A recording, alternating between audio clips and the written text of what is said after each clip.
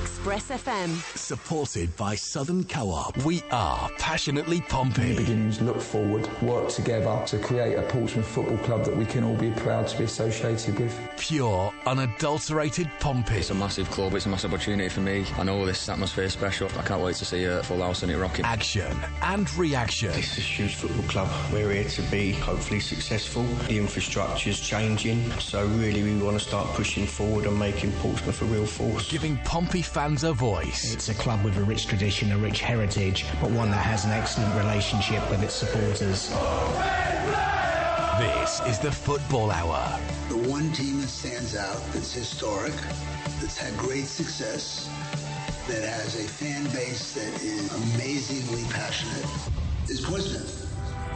Plenty of huff, but once again, no puff from Pompey, who fell to defeat at the Stadium of Light on Saturday. Carter under pressure, in danger of giving the ball away outside his penalty area, and he has, and Stewart's got a chance. Great opportunity. Sunderland lead. Portsmouth shoot themselves in the foot, and Elliot Embleton with his left foot puts it into the bottom corner.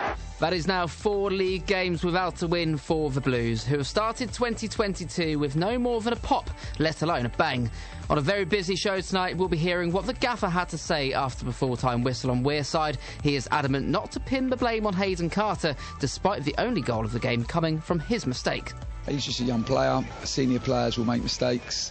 These things happen. We just needed to manage the game a little bit better than what we did in those final moments before half-time.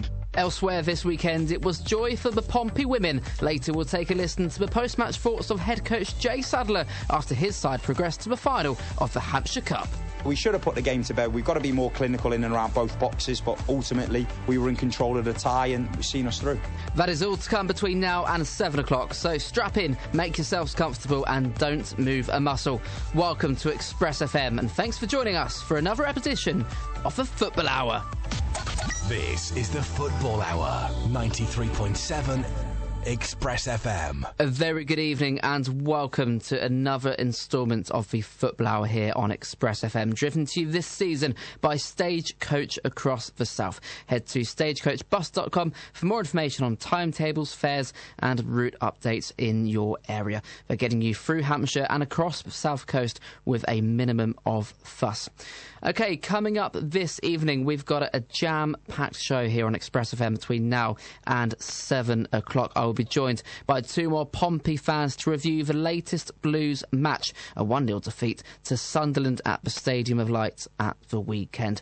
We'll also be hearing, as we just mentioned there, from Jay Sadler, head coach of the Pompey women, after a victory for his side on Sunday, saw them progress to the final of the Hampshire Cup. We'll talk transfer news and we'll also discuss the latest on departures leaving Fratton Park today, a lone exit for one Blues goalkeeper. We'll come on to that in just a few moments' time. But between now and 7 o'clock, we'd love to hear the thoughts of you back home as well. The Pompey fans, as always, it is 81400 on the text. Start your messages with the word Express. Pompey at expressfm.com on the emails. On Twitter, include at expressfm, or find us over at facebook.com/Pompey Live. However, in true Football Hour fashion, we start off the show by reliving the events of Pompey's last game. The Blues made the mammoth journey to the Stadium of Light on Saturday afternoon to take on a Sunderland side who looked likely to be going up to the Championship finally this season. Here is how it all unfolded right here on Pompey Live. Everything we do is passionately Pompey. A wonderful goal! Every second of the action is right here. Shoots and scores! 90 minutes of passionately Pompey commentary. He scored! This is... You wouldn't believe it! Pompey Live. Sunderland against Portsmouth, and we are underway here at the Stadium of Light. Pompey win it on halfway, and Harness can break down the right-hand side. Walker made an early run. Harness still has it. Harness passed another challenge. Harness into the area. Marcus Harness tries a cross. It's blocked. It's looping in the air. Half cleared, and now Sunderland will be able to get it away in a good attacking position for Portsmouth. Doesn't quite lead to anything. Oh, Ragger's taken a risk at the back, and he's lost the ball. Shot on goal is going to go wide. Dayuku on the left, cut flooding in field, and he shot early when he had support in the middle, and Raggett was taking a chance at the back. It's still 0-0, but Pompey nearly punished. Carter under pressure, in danger of giving the ball away outside his penalty area, and he has, and Stewart's got a chance. Great opportunity. Sunderland lead. Portsmouth shoot themselves in the foot, and Elliot Embleton with his left foot puts it into the bottom corner. And all the brilliant work Portsmouth have done in the opening 40 minutes wasted as they give the ball away at the back. Sunderland 1, Portsmouth 0. Jacobs trying to get Hurst in behind. He'll pick up the ball, Jacobs. Jacobs to the penalty area. Lovely from Jacobs. Still Jacobs. Still Jacobs. Can he get the shot away? No. And Sunderland will clear it away. And how have Pompey not managed to get an effort on goal from that fantastic run? Walker helps it on to Hurst. Trying to nod it out to the left. Looking for Jacobs. A Sunderland player falls, but the referee says no foul. And there's 4 blue shirts forward. And this is a good run from Jacobs. And Jacobs hits it. And straight at the goalkeeper. Romeo volleys it towards Hurst. There is no one last chance. The final whistle goes at the Stadium of Light, and Portsmouth are beaten by 1-0. Every second of the action is right here. Pompey Live on Express FM with Aqua Cars. The highlights there from Saturday afternoon as Pompey made it 4 games in a row in 2022 without a victory in the league. And of course, within that time as well, victory over Exeter City in the EFL Trophy, followed by being dumped out of the competition by Cambridge United at the Abbey Stadium. So overall, quite a miserable start to the new year for the Blues. Let's take a look at some of the other results from the weekend then. Burton Albion were held to a 1-1 draw at home to AFC Wimbledon. Cambridge, who we just mentioned there, 1-0 winners over Crewe Alexandra. Charlton defeated Fleetwood by 2-0. Ipswich also winners. They beat Accrington Stanley 2-1 at Portman Road. Doncaster Rovers, a shock win for them on their travels away to MK Dons, 1-0 for that team there. Morecambe 3, Wickham 2, Oxford 3, Sheffield Wednesday 2. Plymouth Argyle 1, Lincoln City 2. You'd never guess who scored the winning goal for Lincoln. Rotherham 1, Cheltenham Town 0, Shrewsbury 0, Bolton 1, and Wigan Athletic 3, Gillingham 2. Those results, alongside Pompey's 1-0 defeat to Sunderland, have made the table look a little bit like this. Wigan are top still on 54 points, but they've also got 4 games in hand on Sunderland in second, who also have 54 points. Rotherham occupy third, 2 games in hand on Sunderland, just a point behind them. Wickham, MK Dons and Oxford United make up the rest of the top 6. Pompey fall down to 10th and are leapfrogged by Ipswich, who were winners at the weekend. And looking at the bottom of the table, Gillingham, Doncaster, Crewe and Morecambe now occupy the relegation zone. However, it is now time to move away from that and welcome in my 2 guests for tonight's show. And first and foremost, I'm delighted to welcome back onto the Football Hour, Freddie Webb. Freddie, great to have you on as always, my friend. Always a pleasure, Jake. Thanks for having me on. And alongside Freddie this evening, we have the one and only Mark Magee, both calling in this evening. Mark, likewise, my mate, it is great to hear from you. Yeah, cheers, Jake, mate. So I wish it could have been under a little bit better circumstances, Freddie. First time we've heard from you, I think, since around about October, November time. But defeat for Pompey at the Stadium of Light on Saturday. Now, I don't think there was necessarily high expectation heading into the match on Wearside, but considering how the events of the game unfolded, we only just heard 2 minutes of the highlights there, but if we're being completely honest, Pompey in that first half deserved to take something into the break at least. Exactly, yeah. From watching the game live, I thought Pompey played fairly well in the first half in the midfield. The link-up play between the midfielders and the strikers was excellent. The problem was whenever Pompey got near the final third and the penalty area, the delivery was poor, which is why not enough clear-cut chances got created. And yeah, Sunderland capitalised on that mistake in the end, unfortunately. Yeah. And overall, Mark, it wasn't the worst Pompey performance we've seen this season. We just alluded to there, the first half from the Blues, quite positive actually, and probably one of the best first halves of football Pompey have played all season. However, it is yet again just a simple case of not taking our chances, which has been the downfall in pretty much every match this season for Pompey, in which they haven't claimed all 3 points. Yeah, you're spot on, Jake. It was on numerous occasions we were, you saw the first half. We had lots of possession.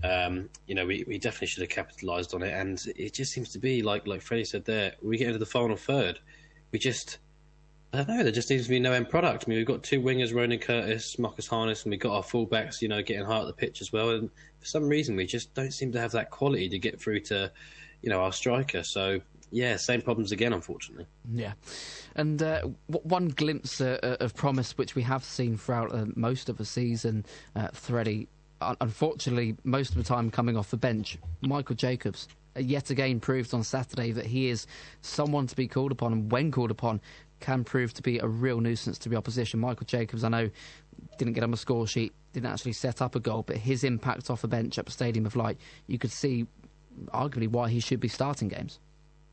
Oh, absolutely, yeah. He brought the second half to light a bit, because it definitely died down throughout most of the second half. They probably didn't really have a lot of control of the game, and I think, even though there's also been arguments about would Jacobs fit into the formation and so on, I think he would. If you change it from a 3-4-1-2 with Harness behind the two strikers to a more conventional 3-4-3, then you can allow Jacobs to play, give him the width that he needs to attack opposition defenders. And I don't think recently Curtis has dropped off a tiny bit, which he sometimes does. So I think Jacobs deserves a chance in the starting 11 now. Yeah. And speaking of Pompey's attacking outlets, Mark, I've obviously not been on the show for quite a while, been away on my holidays, but since I have been gone, John Marquis has joined Lincoln City. Just mentioned there, they were 2-1 winners away to Plymouth at the weekend. John Marquis scoring in that game inevitably. Ellis Harrison moved into Fleetwood, again scoring on his debut. It is typical Pompey that these strikers come to the club.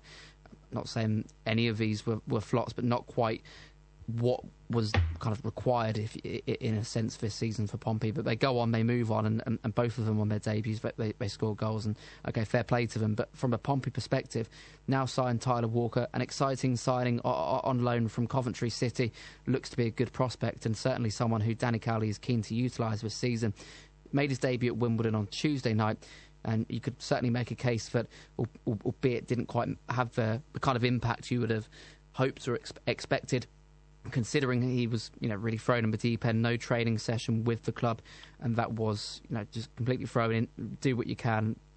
You can't really judge him too much on that one. On Saturday, did you see an element to Tyler Walker's game where you can see promise in him this season? Is there improvements to his game compared to the likes of John Marquis, Ghassan Ahadmi, Ellis Harrison, and the like?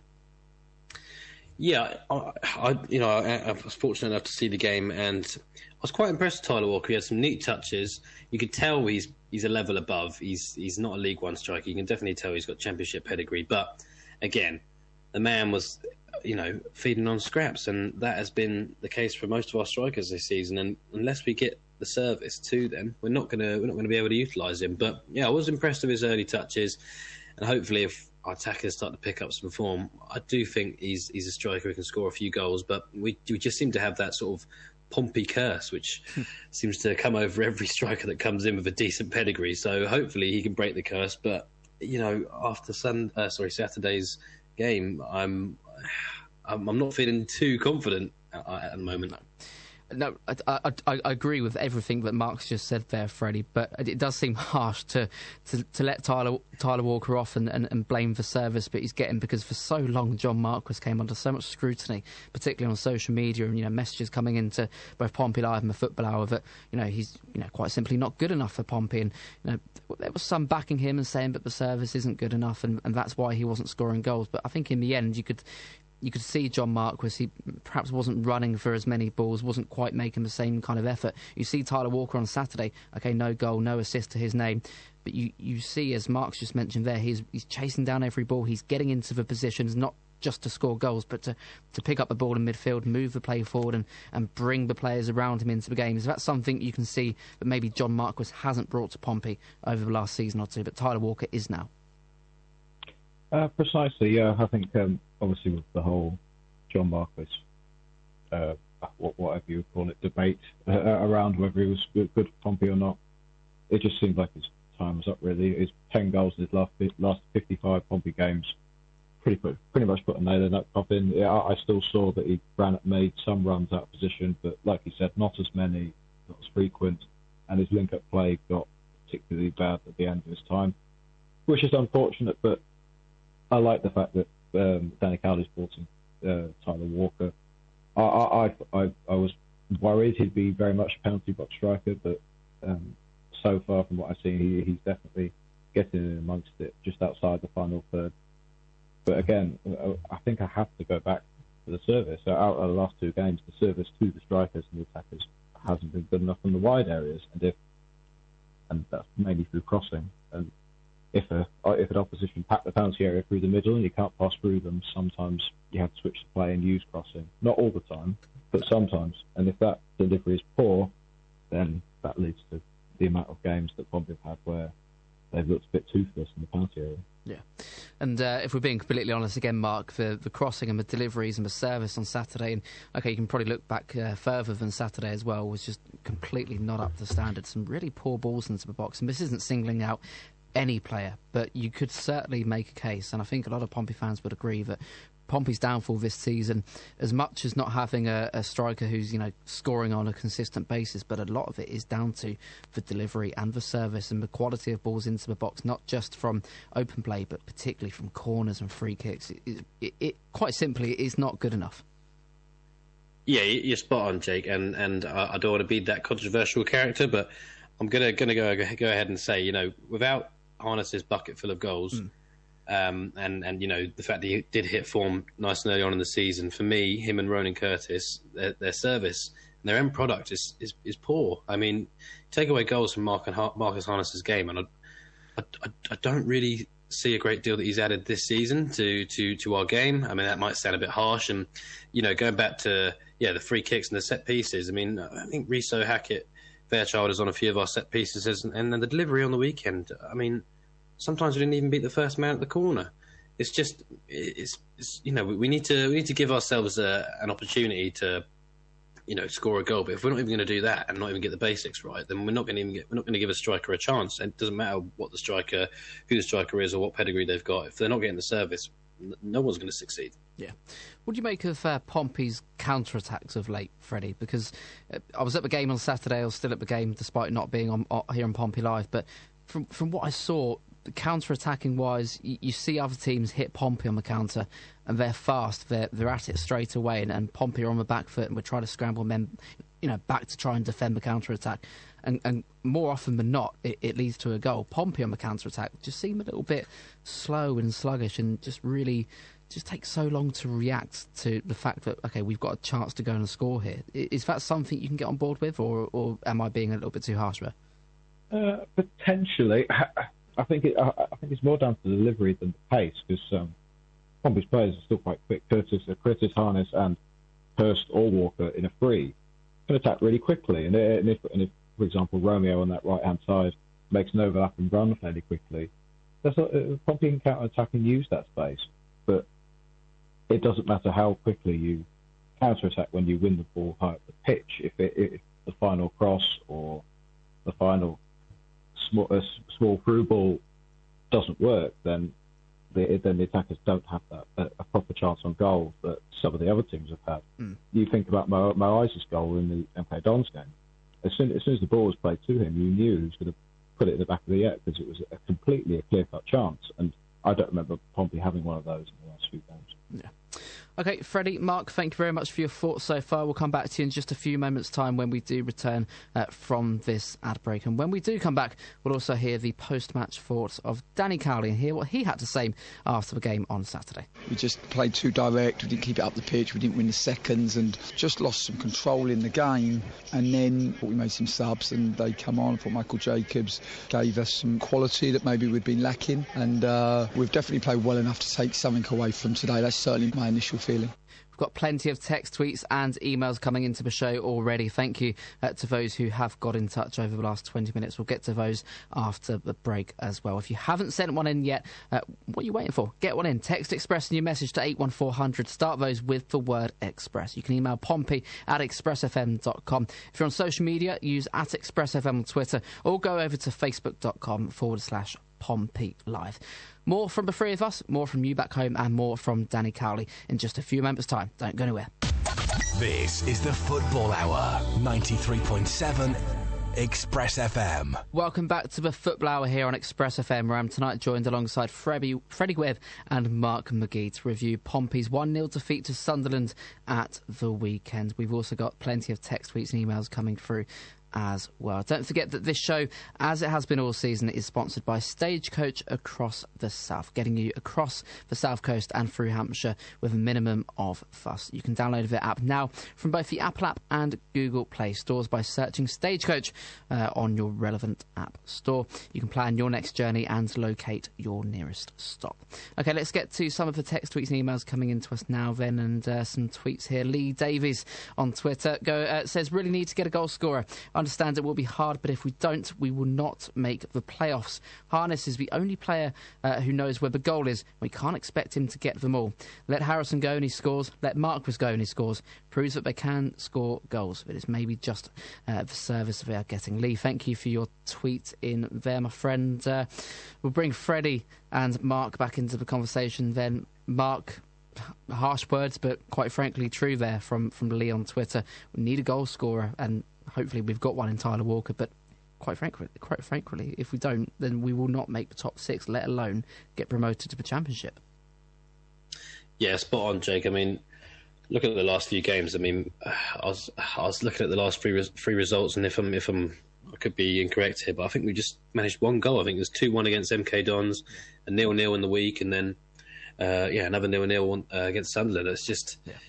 You know, it's damning, isn't it? I mean, you do wonder where the goals are going to come from, and if Michael Jacobs doesn't fit our system, but he's the only bright light that seems to sort of spark any creativity into our side, I don't really understand why we're not giving him a go. Okay, I mean, he may not be the fittest player in our squad, but we've got to try something, I think, because the team and the lineup we're putting together every week at the moment just isn't quite clicking for some reason or another. Yeah. It's quite clear, Freddie, and we won't bang the drum too much now because it's quite clear that the overwhelming feeling, not just in the studio tonight, but within, I'd probably say, the overwhelming majority of Pompey fans out there, is that Michael Jacobs should be starting games for Pompey. But in terms of striking positions, Tyler Walker, of course, coming in on loan from Coventry last week, George Hurst on loan from Leicester City. You take them out of the team at the end of the season. Pompey have no contracted strikers. Is that something that worries you? Do we need to get another forward before the deadline in just over a week's time? Potentially, purely just for squad depth reasons. Obviously, Ronu Curtis and probably Michael Jacobs can fit into that striking pair role if Cowley wants to continue playing the 3-4-1-2 formation. But in the long term, it is an issue, but I'd rather not rush and bring in another striker on a permanent deal if Danny Cowley doesn't think they're good enough. I mean, what's the point if that's the case? It was always going to be a rebuilding season, really. So, yeah, there's going to have to be, again, a lot of transfer activity at the end of January and in the summer, depending on where Pompey finish in the table. Yeah. Now, of course, in this January transfer window, Mark, as we mentioned, just a week left until the deadline. It slams shut. Pompey can not bring in any more loan players. We've got the maximum of 5 within this squad now. Of course, we've just seen today Alex Bass has joined Bradford City on loan for the remainder of the season. Hopefully, Bass can go and get some game time in League 2. We'll come on to that one now before we come on to anything else. Are you surprised, as much as the reports came out last week that Alex Bass was close to a loan move away from Fratton Park, are you surprised with that one? Or is it actually fair enough? Because a goalkeeper of his quality deserves to get some game time, and quite frankly, he's not going to get that with Gavin Bazunu performing so well. Yeah, no, I think it came out of the blue a little bit, but I think, we are all expecting him to go out on loan and get that game time. I definitely think he needs it because we know he's a quality keeper. And for some reason or another, he's just played second fiddle for the last few seasons. But I do think he's a future number 1 for our club. I do think he's got that in his locker. And for a goalkeeper, 23, I think he is. He's still so young. Still got so many years left to improve. And goalkeepers can have such a long and successful career. And I think the more minutes he gets, the more confidence he gets. And that's only going to benefit us when he returns. Yeah. What does the future hold for Alex Bass now then, Freddie? We spoke about this at the start of the season here on the Football Hour when Gavin Bazunu was signed on loan from Manchester City, and many expected him to be Pompey's number one this season, and he has been Pompey's number one this season. But in terms of Alex Bass, as Marks has quite rightfully pointed out there, 23 years of age, a very decent goalkeeper. We all know that when he has come into the side when required, he's put on some very good performances. Since 2015, since being promoted from the youth team, 18 appearances for Pompey, and throughout the all of his career at Fratton Park has played second or third fiddle to other goalkeepers. He's had loans at Salisbury, Torquay United, Southend, and now Bradford City. In terms of him personally, he is a very good goalkeeper, and he can play week in, week out for at least a League Two team. Many could argue maybe even a League One side. Does his future lie at Fratton Park? We'd all love that to be the case, but quite frankly, does it? I assume so. I don't see any reason why Alex Bass would have been moved on at all. Since Danny Cowley's loaning him out, he's obviously preparing him for next season when Bazunu's not going to be here. And Danny Cowley's spoken in interviews enough that if he was selfish, Bass would stay, and that he thinks he's as much of a high-end talent as the fans do. So I think next season Bass will probably be the number one goalkeeper. I know that it was reported elsewhere that Oliver Webb from Crystal Palace was linked to another young keeper who probably, if he signs, fight for that position. So I just think the loan move's the right option for Bass long term. Get him half a season of games, and then that will bring him nicely into next season, where he'll probably just be the number one goalkeeper, unless there's a ridiculous option out there in the summer. Yeah, and it is key to remember as well, reported by our friend and colleague Andy Moon from BBC Radio Solent, is that there is a recall option on Alex Bass's contract at Bradford City. The recall options and the clauses inside goalkeeper loan moves are slightly different to that of an outfield player. If Pompey were to have an injury to Gavin Bazunu or a suspension to Gavin Bazunu between now and the end of the campaign, there is the option to recall Alex Bass on an emergency basis, as much as that wouldn't benefit Bradford City in any sort of way. But from a Pompey perspective, that is an option for Danny Cowley if that were to be.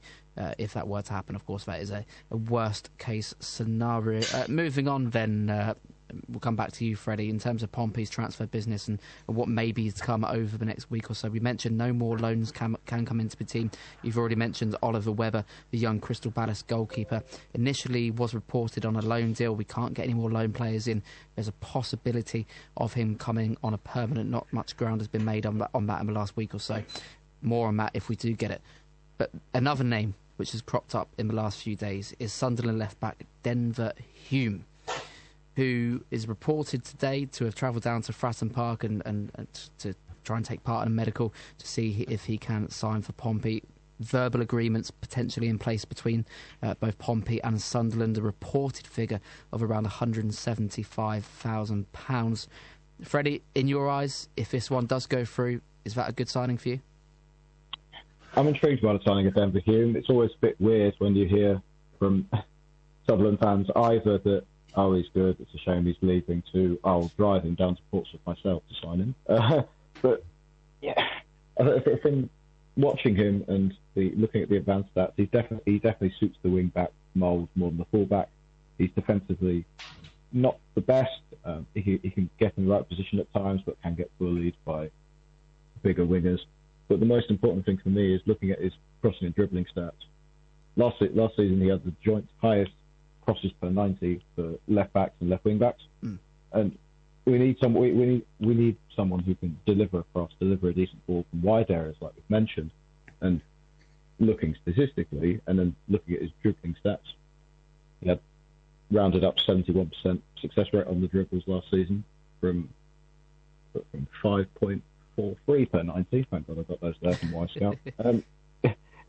He seems like a fit statistically, and from watching him, we need wing backs who can be mobile enough to go up and down, but also have that little bit of quality in delivery and can basically carry the ball forward and attack in wide areas. So Sunderland don't want him, by the sounds of it. He's had struggles with injuries and COVID this season. That's why he's barely played.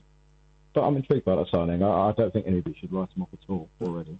I think it's also key to remember that if you are listening, if you've seen social media in the past 24 hours or so, you've seen Sunderland fans saying, I'll drive him down to Portsmouth myself and you can go and good luck with him or whatever. It's also key to remember that Sunderland fans really highly rated Denver Hume up until, pretty much this season. As you mentioned there, Freddie's been unlucky with injuries and COVID as well, but also a bit of a contract dispute with Stadium of Light as well, and suddenly he's turned into the villain. So there are two sides to every story. Personally, I think Denver Hume would be a fairly decent acquisition as well, certainly for that price. You take into consideration within the last couple of seasons, Sunderland were valuing him at just under £1 million, so £175,000 if it does go through would maybe be quite a steal. Still only 23 years of age, come through the Sunderland Academy. Maybe it is just time for him, maybe like it was with John Marquis, to just move on, start afresh at a new club. Who knows? But like you say, Freddie, certainly give him a chance.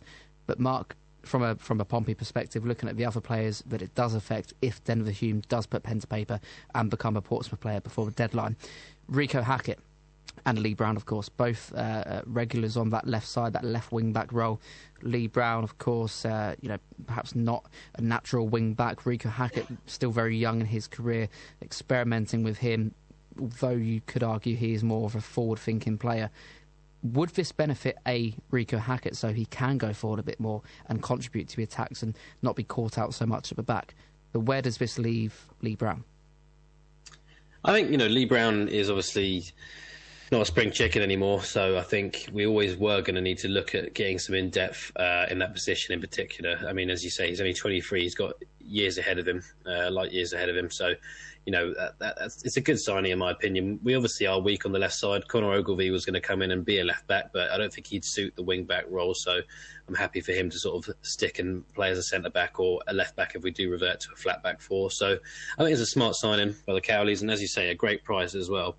For Rico, I think, why not? I mean, he's shown this season that he does know where the back of the net is. He is technically gifted. He hasn't always looked at home. We probably haven't seen the best of him in every sort of scenario, because if he's not in his, favoured position or his most comfortable position, we're never going to see the best of a player when they're uncomfortable or not playing in their where they played for in the past. And just going back to what you said earlier there, Jake, and Freddie as well, I just want to agree with the fact that there are two sides to every story. I mean, look at us, look at our fans online slating John Marquis and Ellis Harrison sometimes after a performance, but they the grass sometimes can be greener. They both score on their debuts. You just never know, do you? Sometimes you can't explain it, but sometimes players just aren't suited to certain clubs. Sometimes it can, like you say, sometimes the grass is just greener, and it gives players just a fresh start at different clubs. And like you say, John Marquis and Ellis Harrison, we wish them all the best at both Fleetwood and Lincoln City, respectively. Maybe it didn't quite work out for them both here at Fratton Park. Could be a similar story for Denver Hume. Hopefully that is the case. Thank you to Freddie and Mark once again. We'll come back to those two in just a few moments' time. But going to leave you now in this final part of this second part of the show with the post-match thoughts of Danny Cowley from the weekend. Andy Moon caught up with him after the full-time whistle on the touchline at the Stadium of Light, first asking for his emotions after the game. Well, I think we're frustrated that we didn't take something from it. I can't fault the players' effort and attitude. I thought, on the back of a 3-game week, this is probably the toughest place to come after playing Saturday and Tuesday, particularly when they haven't. I thought we gave it our all. We just come up a little bit short. Really good start to the game. I thought first 30 minutes totally controlled the game. Had a really good rhythm and tempo about us. Created some chances. Need to take the chances when you're on top. I think you'd have all witnessed what the pitch is. The pitch is a very, very difficult pitch. Certainly not one befitting of a brilliant stadium and football club. And when you do go 1-0 down on this pitch, then the onus is on you to try to build the play and create the chances. And it was hard to get ball speed, and it was hard to break down what is a good Sunderland team. Hayden Carter was excellent on Tuesday, but unfortunate moment for him with the Sunderland goal today. He's just a young player. Senior players will make mistakes. These things happen. We just needed to manage the game a little bit better than what we did in those final moments before half time. played so well really in the first half. It was a really, really good performance. I would say as good as we've been this year in that first period. I was disappointed from probably 45 to 70. I just thought we were too risk adverse. We just played too direct. We didn't keep it up the pitch. We didn't win the seconds and just lost some control in the game. And then, I thought we made some subs and they come on. I thought Michael Jacobs gave us some quality that maybe we'd been lacking. And I think we've definitely played well enough to take something away from today. That's certainly my initial feeling. Is Jacobs knocking on the door to start at the moment? I think so. I think he's come off the bench and he's affected things. He's trained well, we're looking for that little bit of quality in the final third. And I don't need to say it because everybody else will be saying it, but we've definitely got to go away and look at some of our decision making and some of our execution in and around the penalty area, because we've been short in that area. That's just the truth, and not for the want of trying, but ultimately the reality. How tough is that to turn around when you're struggling in front of goal? Well, we know we've got good players, but sometimes it can be confidence, and we'd obviously went on a 10-game unbeaten run. We've had 3 games this week and only take 1 point, and if you actually look at the 3 games, the 3 performances up until the final action have certainly deserved more. But we all know that the only stat that matters is the scoreline. So no, and we've not done well enough in that area, so we have to accept the criticism for that, and that's collective. No Alex Bass in the squad today. Is he on his way? No, I think there'll be some news regarding Alex in due course. And that'd be a loan somewhere else? Well, our aim is to get Alex out playing. That's what he needs. Maybe not what the squad needs, but it's definitely what he needs. And for me, it's always to be player-centred and do what is right for the players, because I think if you do that, then they then reciprocate, and the club will then reap the rewards in the longer term. And any progress on that left wing back coming in? No, I think we're working hard to bring 1 or 2 additions in that can help the team. And no further updates than that at this point? No, obviously the last 24 hours our focus has been solely on this game. Everyone I respect, it's a really busy week when you play 3 games, 2 away, lots of preparation work, lots of travel. Just want to thank the supporters. Wish we could have given them a little bit more as a goal or to drive home with, because this is an incredible journey for supporters to make, particularly when most probably haven't had a pay packet after Christmas, and they get put up in the God's top right-hand corner of the stadium, and magnificent effort from them, and just wish we could have given them a little bit more. Blues boss Danny Cowley there speaking after Saturday's defeat to Sunderland. And when we return, we'll hear from another Pompey gaffer. Women's head coach Jay Sadler gives us his analysis of their 2-1 win over Moneyfields on Sunday, a result which saw his side progress to the final of this year's Hampshire Cup. It was a testing game. There were periods in there where we had to find solutions. To start with, they pressed us high with a 3, and we had to find a way of bypassing that, whether that was with a bit more direct play and secure it, or trying to get rotations to get a +1 on our building line, and I think we did that when we reverted to the 4. Keep your messages coming in from back home too, Blues fans. All the methods to get in touch, if you don't know them by now, can be found on our website, expressfm.com. So stay where you are and join myself, Freddie and Mark for the conclusion of tonight's show. You're listening to the Football Hour here on Express FM. This is the Football Hour, 93.7 Express FM. Welcome back for the final time tonight to the Football Hour here on Express FM, brought to you this season by Stagecoach across the South. You can download their app now from both the Apple app and Google Play stores, or you can visit their website, stagecoachbus.com, for more information on routes, timetables and fare updates as well. You join us here at 6:45, just 15 minutes remaining of tonight's show. You can get in touch with the panel between now and 7 o'clock with your final thoughts from Saturday's 1-0 defeat to Sunderland. You can let us know your thoughts on the imminent signing, we hope, of Denver Hume from Sunderland themselves, which we expect to be announced within the next day or two.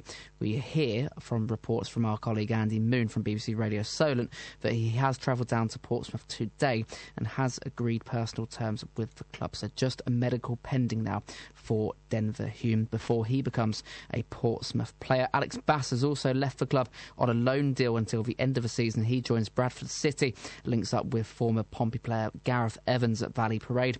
So let us know your thoughts on his loan exit, as well as how you think that will affect his growth as a goalkeeper.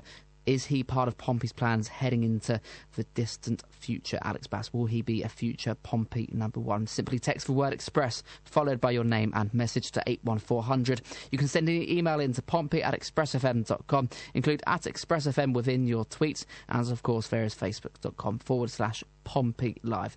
Going to bring Freddie and Mark back into the conversation now then, and before we do that, actually going to read out a couple more tweets and emails. Linda Mail. Well, if anyone is surprised with our recent performances in January, well, it's an annual thing. Unless we start putting away our chances we are creating and stop giving away goals, we are going to get nowhere. The chances we missed in the first half on Saturday just proves that. I wonder how many supporters knew that this would happen. We need to sort this out quickly, which is probably easier said than done. Linda, thank you so much for your email. Mark, it does seem to be quite a regular occurrence. Pompey, January, just after Christmas, they kind of hit a bit of a downward spiral, and it's happened again. Yeah, I think it's happened on many occasions in the past. If I don't recall, I think we were top at Christmas the year before last, and then obviously previous year to that, we were obviously looking like we were going to be reaching automatics. So yeah, January does always seem to be the banana skin, doesn't it? But it's a long season ahead, and I think that's something that we need to realise. Okay, we've had 3 games where we haven't hit the back of the net, or we haven't, maybe created the chances that we want to create, but there's still a whole second half of the season to go. And like we saw at the start of this season, your form can just suddenly take a dramatic increase or decrease. So there's plenty of time for our chances to pick up, and plenty of time for the squad to gel, and the chances to be creative for the new striker as well. Yeah.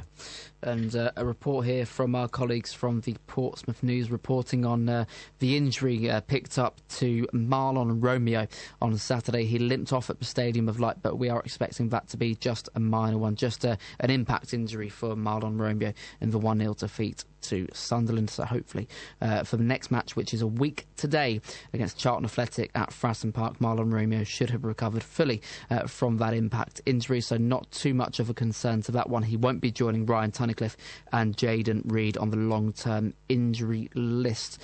Another text here from Carol in Hayling Island. Jake, why does Danny Cowley insist on using a formation that is not working?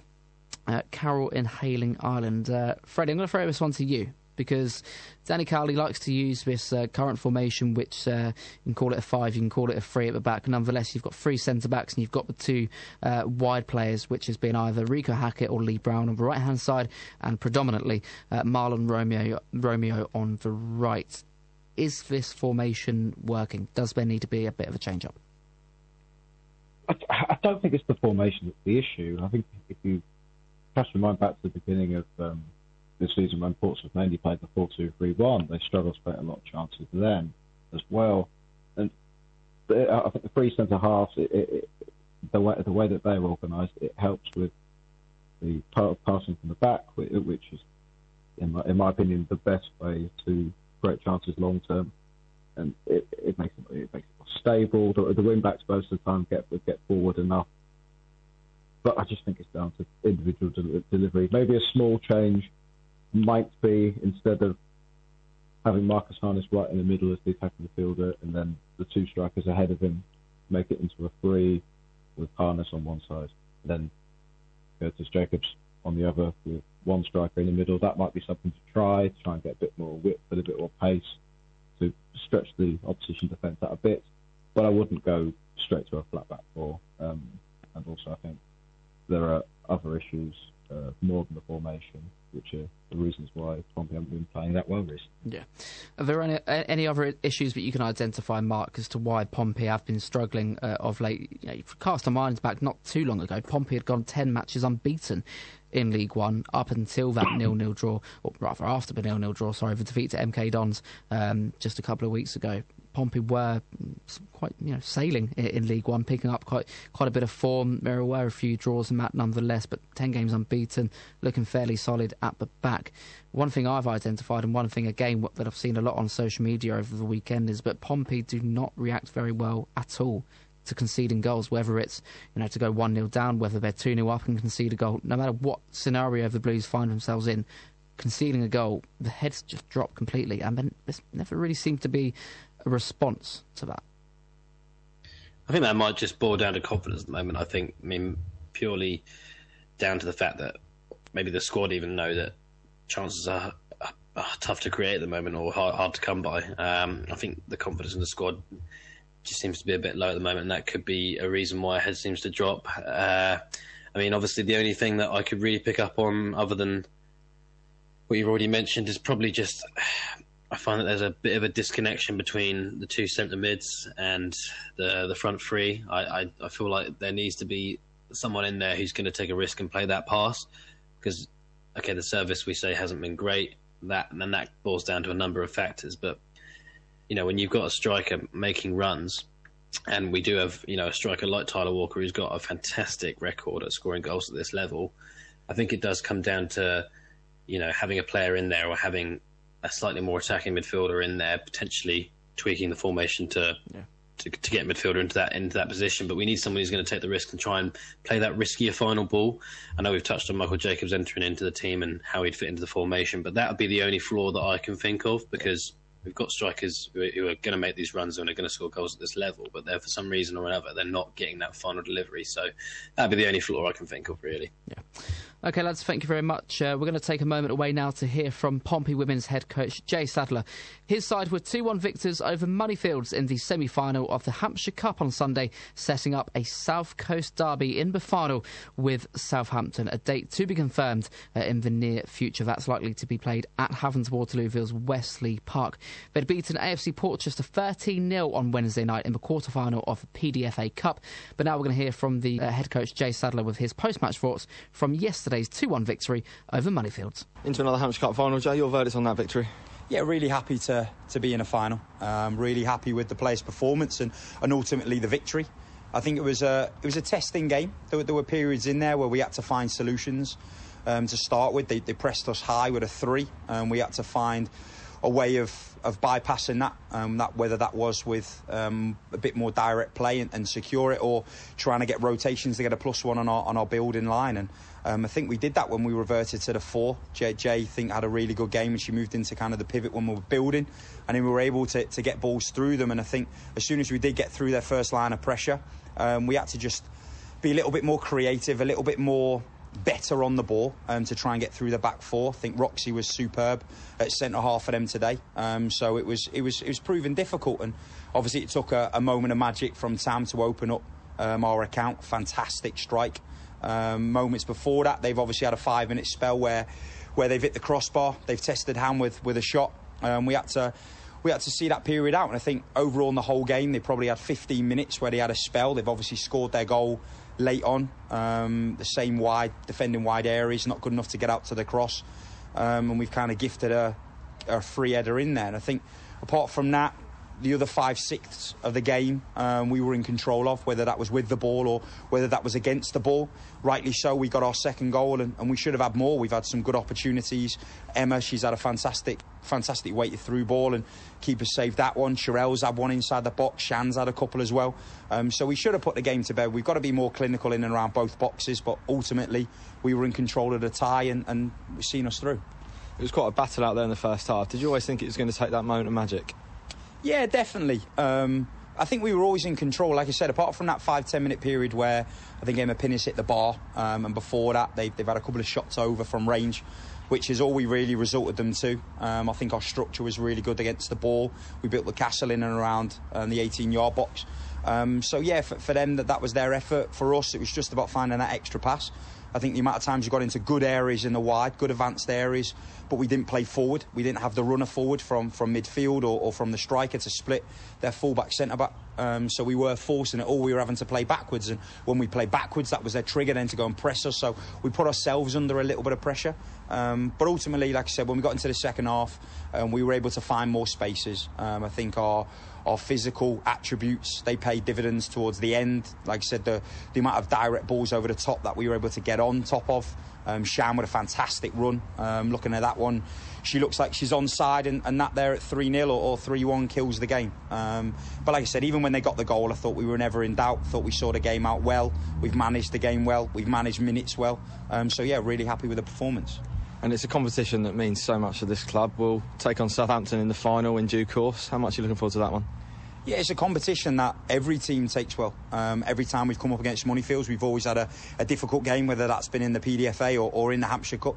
And you see today, Southampton and Bournemouth, two really strong sides going head-to-head. So 4 good teams in the semi-final, and obviously now we look forward to facing Southampton again.